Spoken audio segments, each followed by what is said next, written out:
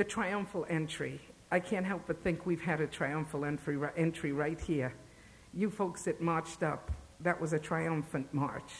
You marched right into the arms of Jesus, so this is your triumphant, your very triumphant and special Sunday, and we thank God for that.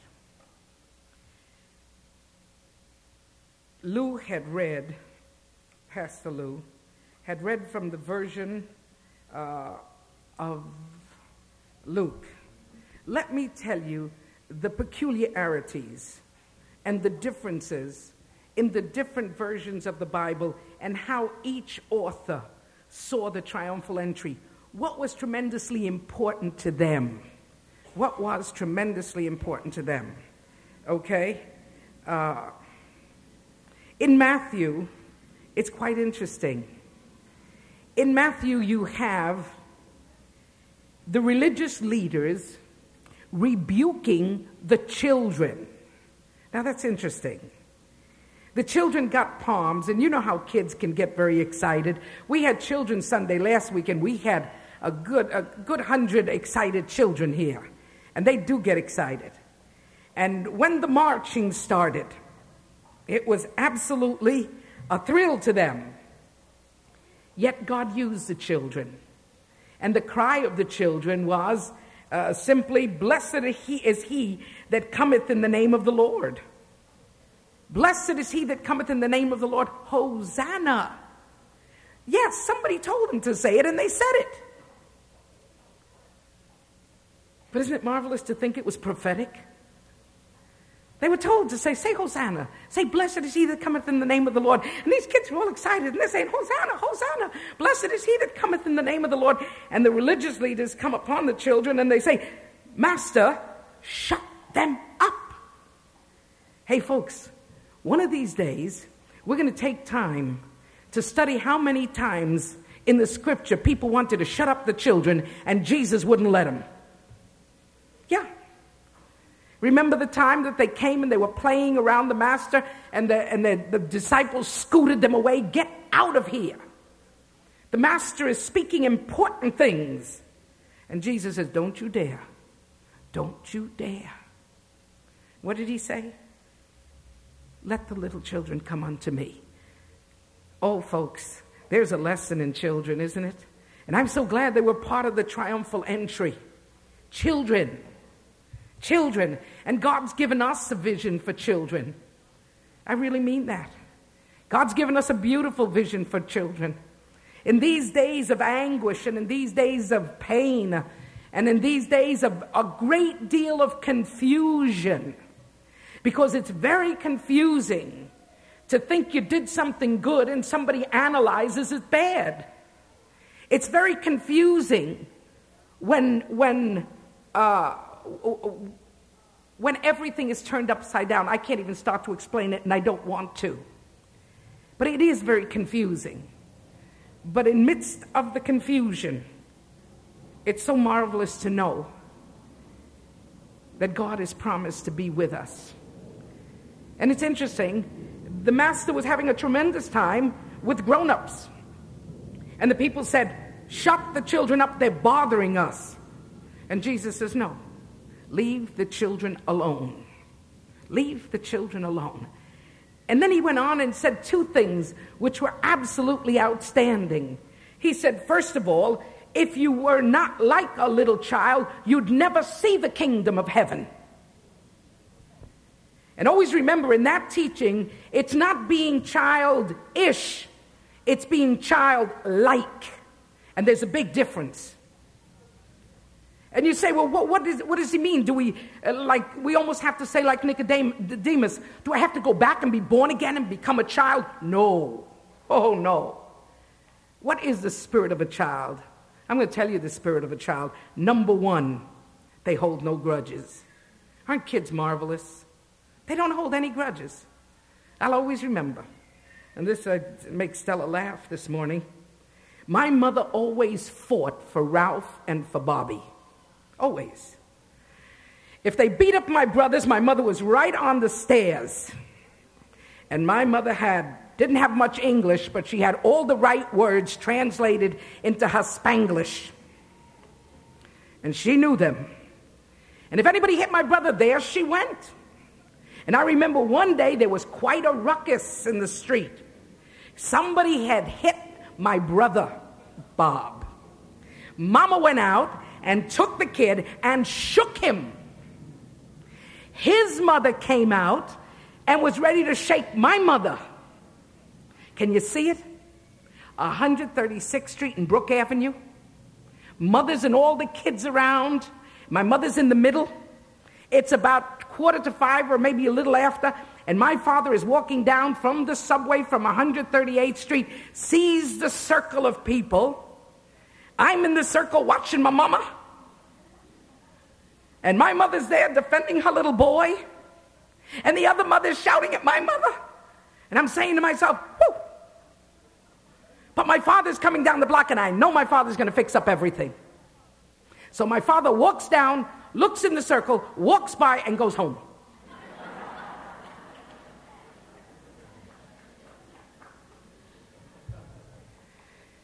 By that time, my mother just took a deep breath and went in the house. And you can hear her, right? Like a stormtrooper. Boom, boom, boom, boom, boom. She looks at my father and she says to my father, "You left me out there like a fool." My father says, "Mama, you was a fool." And my mother said, "No, tú que eres cobarde." I say that in Spanish because you'll understand. My mother said, "No, you're a coward. I go out and fight for the kids." My father says, "You don't have to fight for kids." My mother says, "But they hit him." "It won't be the last time." "But don't you..." "Rosa, quietate. Take it easy. Listen, Mama." And I always remember this. He says, "Tomorrow, those two kids are going to be licking the same ice cream cone. And you and that lady won't be able to look at each other for the next 10 years. He looked at my mother and he says, "Don't fight for the kids. They'll defend themselves." My mother looked at my father, and it was interesting. She didn't go out to fight anymore. She learned the lesson. But I think Dad knew the lesson. Kids are beautiful. Kids are marvelous. "Mama, Mama, Mama, Jamie hit me." Well, who's at the door? "Jamie." "Oh, okay, Ma, I'll go out and play with him." That's the way it is. No grudges. In Jesus' ministry, he said to us, if we were not like children, we would not make the kingdom of heaven. You say, "But we have so much cynicism. We have so much trained anger. We have so much inner violence. How can we become like a child?" Well, you become like a child when you give your heart to Jesus, and he takes the heart of stone and makes it a heart of flesh, and starts teaching us the lessons of life all over again, or better said, in his analysis and in the great truth of his word. That's why I believe in the new creation. That's why I believe in being born again, because of our first nature. There's very little there that can save us. But when he comes in and makes us anew, we've got a whole new start where we get rid of hates, where we get rid of anger and guilt, where we can deal with life on a very open and beautiful basis. Say amen. I need an echo every now and then. Hallelujah. And Jesus had children. And when they said, "Shut the children up," he said, "Didn't you hear what the psalmist said? From the mouth of babes will come God's praises." That's what Jesus said. So I'm asking God to give us children, give us many children. Children that we can teach the truth of his word. Children that can know. And in this triumphal entry, children had a great part. And we're going to work with them. I think one of the things that God's made so real to me in this time of trouble and trial, he's made the call that God gave me to the Bronx and the call that God gave me to Crossroads, he's made it so real. And I'm going to tell you one thing. I am going to dedicate all my energies and whatever I have left of my energies to Crossroads and to the cause of Christ within the confines of this, my calling. And I mean this. We are going out, folks, and we are going to find ourselves a piece of land. And we are going to build a monster that might look like something like this at the beginning. And we are going to go in, and we are going to have room for our children. We're going to have room for them to play basketball, and we're going to have room for volleyball, and we're going to have room for swimming, and we're going to have room for physical fitness, and we're going to bring the kids in from all the neighborhoods, and we're going to tell them about Jesus. And guess what? It's going to work, because I know it's going to work.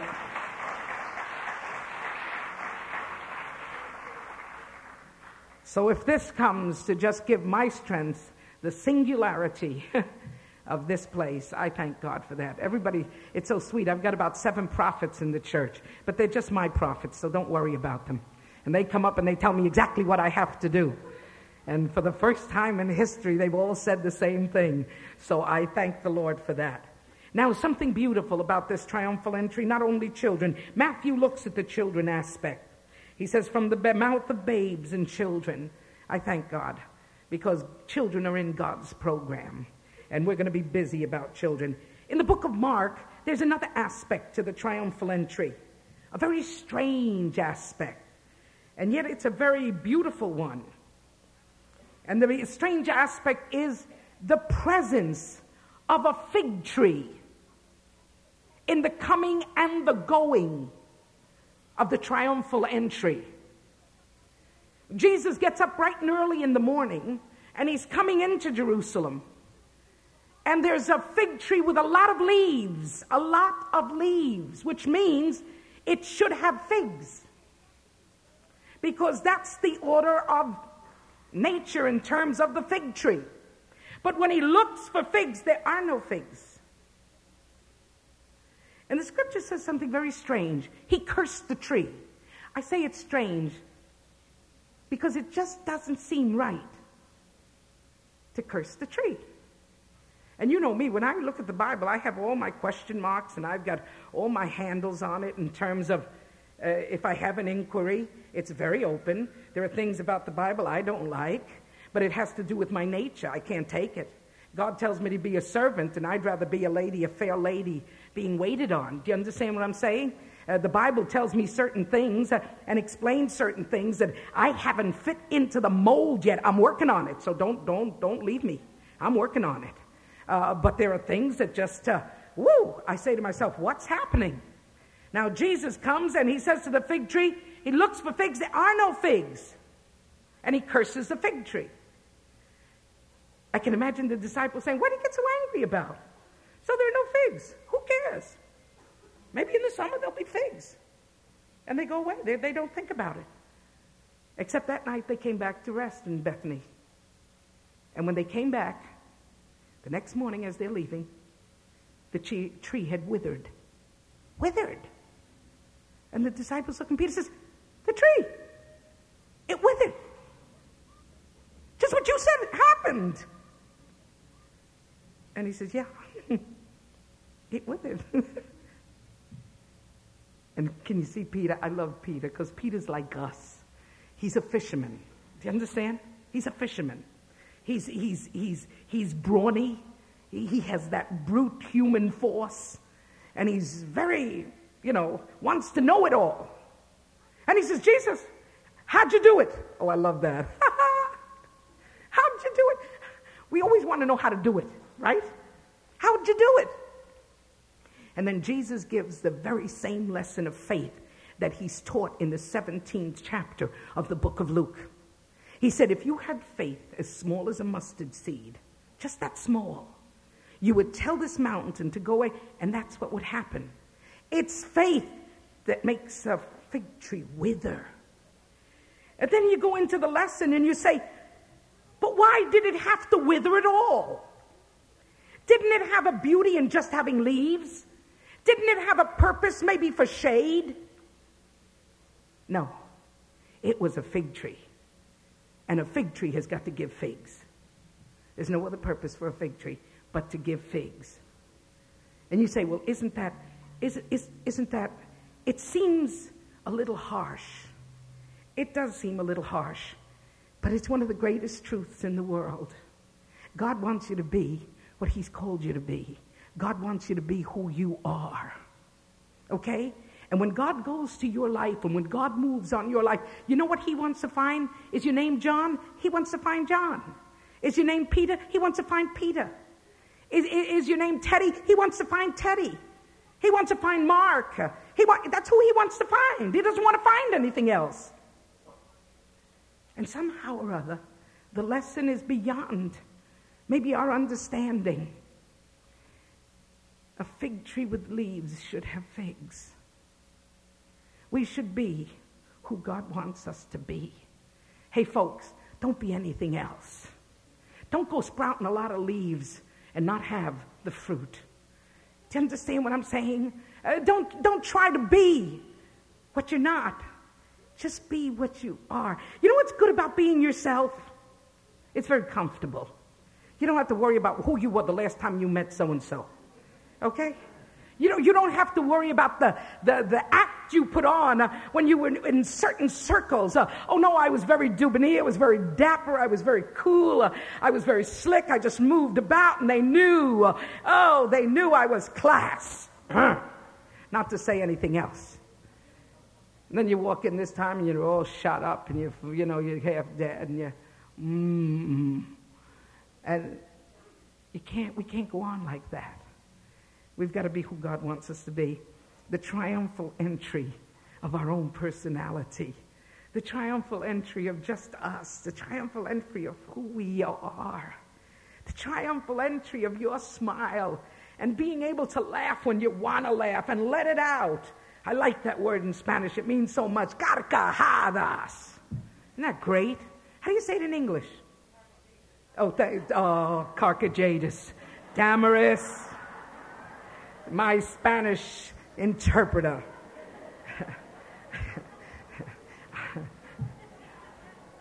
Jovial, whatever it is.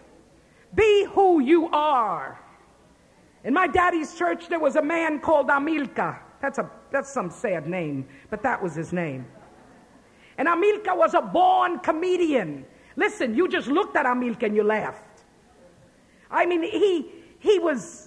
You put 3 or 4 different types of comedy personalities into one bag, and you would find Amilcar. And everybody in church pounced on him.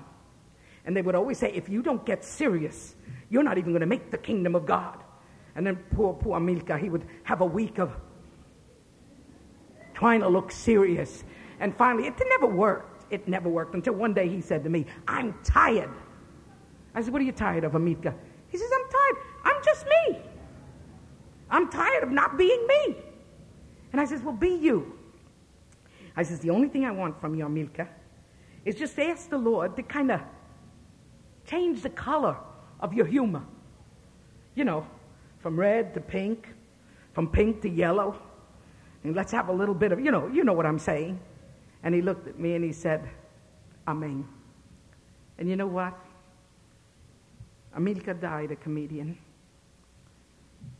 and went on to be in God's heaven. And I don't know why, but I think he's making the angels laugh. I really do, because he was a born comedian. The triumphal entry in the book of Mark is seen through the cursed fig tree. And once again, God curses that which is in us. God curses that which will never let us grow, that which will never let us be happy. We've got to get away from being what we're not and start being what we are. Hallelujah. Hallelujah. I can stay there forever. I really mean that. You know how that starts, folks, in knowing Jesus. And then when you know Jesus, he lets you every now and then see yourself as he sees you. And it's a good feeling. He sees me like a treasure.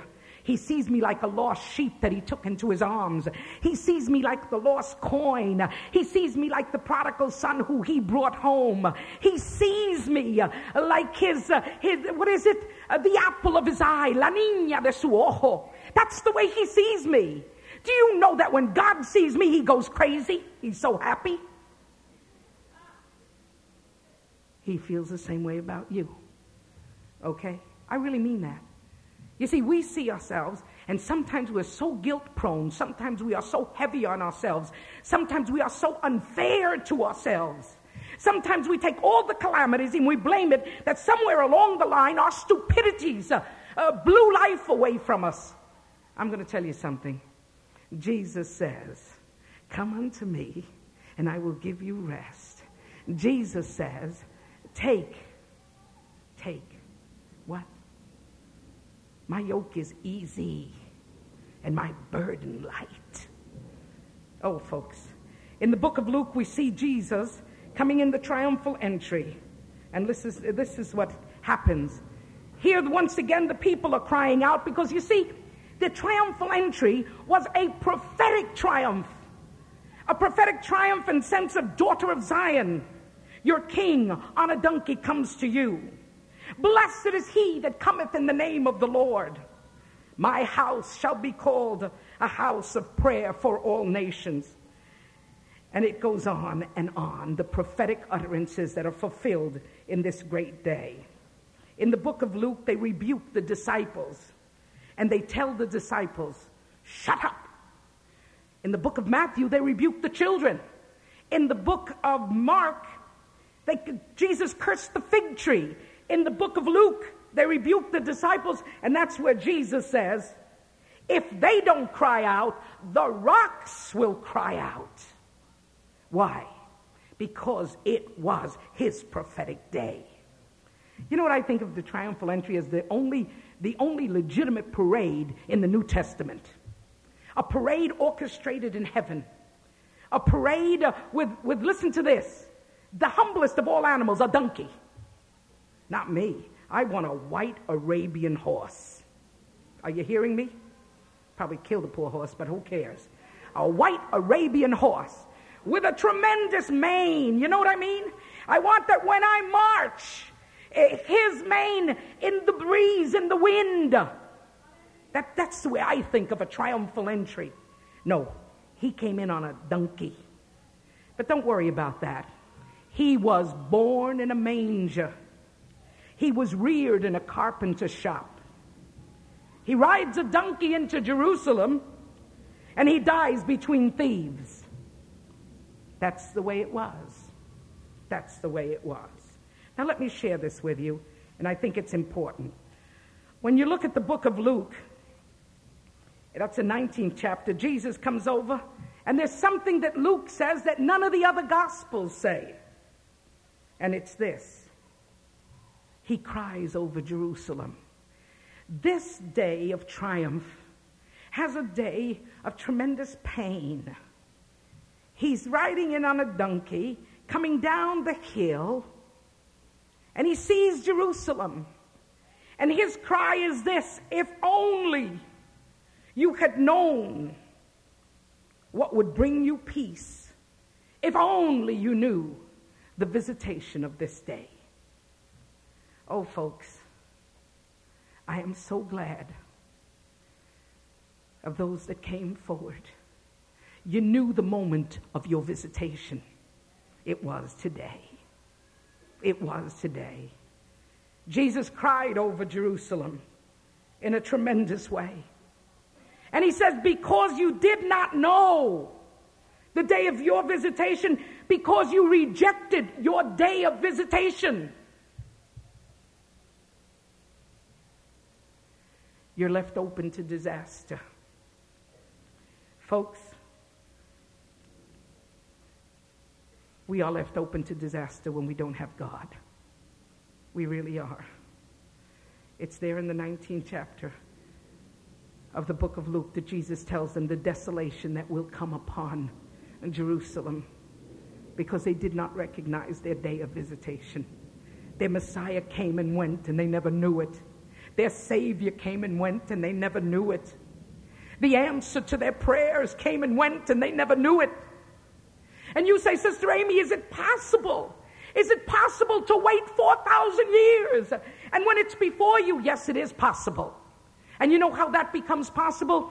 When you take God's word and you mold it into your own precepts and your own concepts, and you make build your own bridges, and you lift up your own monuments. And all of a sudden you have a city of steel around you. And you interpret that that city of steel is what God wants. It's not. They wanted a Messiah who would be powerful enough to swallow up Rome.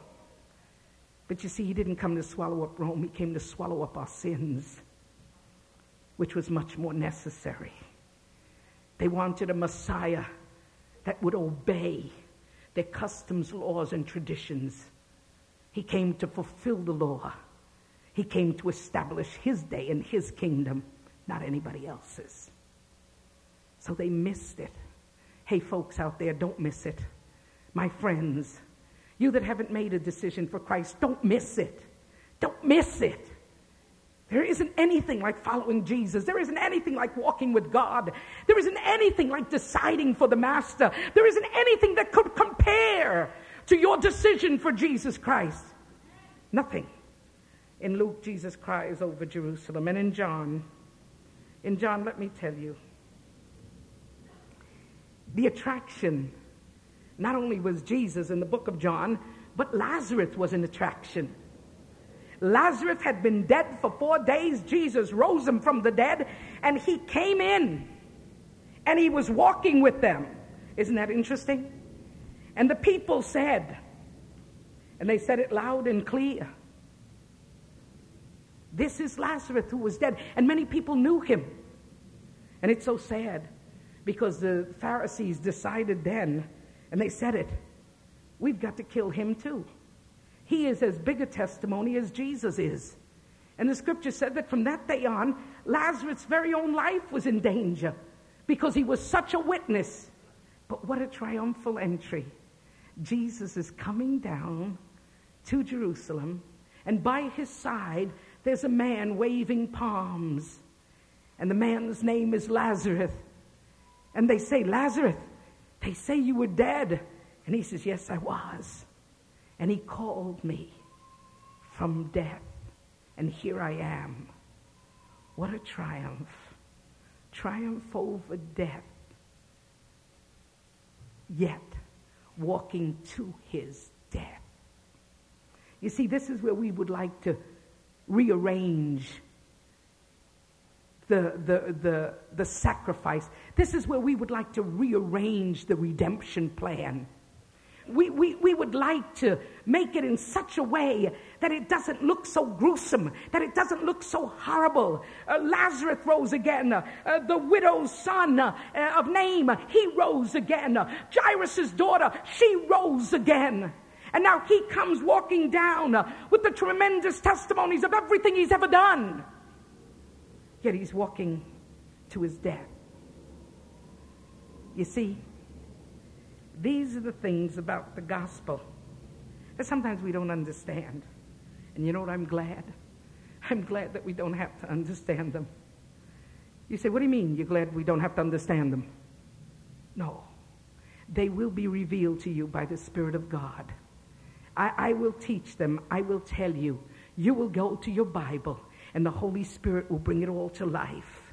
And then you will realize that he that gave life and he that resurrected the dead in his ministry was then marching on to death, but only to return to us with a greater life than ever before. Hallelujah. This is a triumphal day, and we thank you. Listen, folks, we're going to have a great week in our church this week. I realize the chapel doesn't hold 500 people. But you do take turns, and I want to tell you this. In our chapel all week long will be the Easter week of prayer. We have it every year, and we love it. Every service at night is turned into a prayer service. Our New Beginnings, we will be sharing with the folks at New Beginnings the power of prayer. Tuesday, our Pastor Louis will be sharing the Holy Supper and the communion that Jesus celebrated with his disciples. On Wednesday, we are going to be understanding his fellowship in Bethany and the people he loved, and our very own educational director, Naomi. And these are just 15-minute talks, that's all.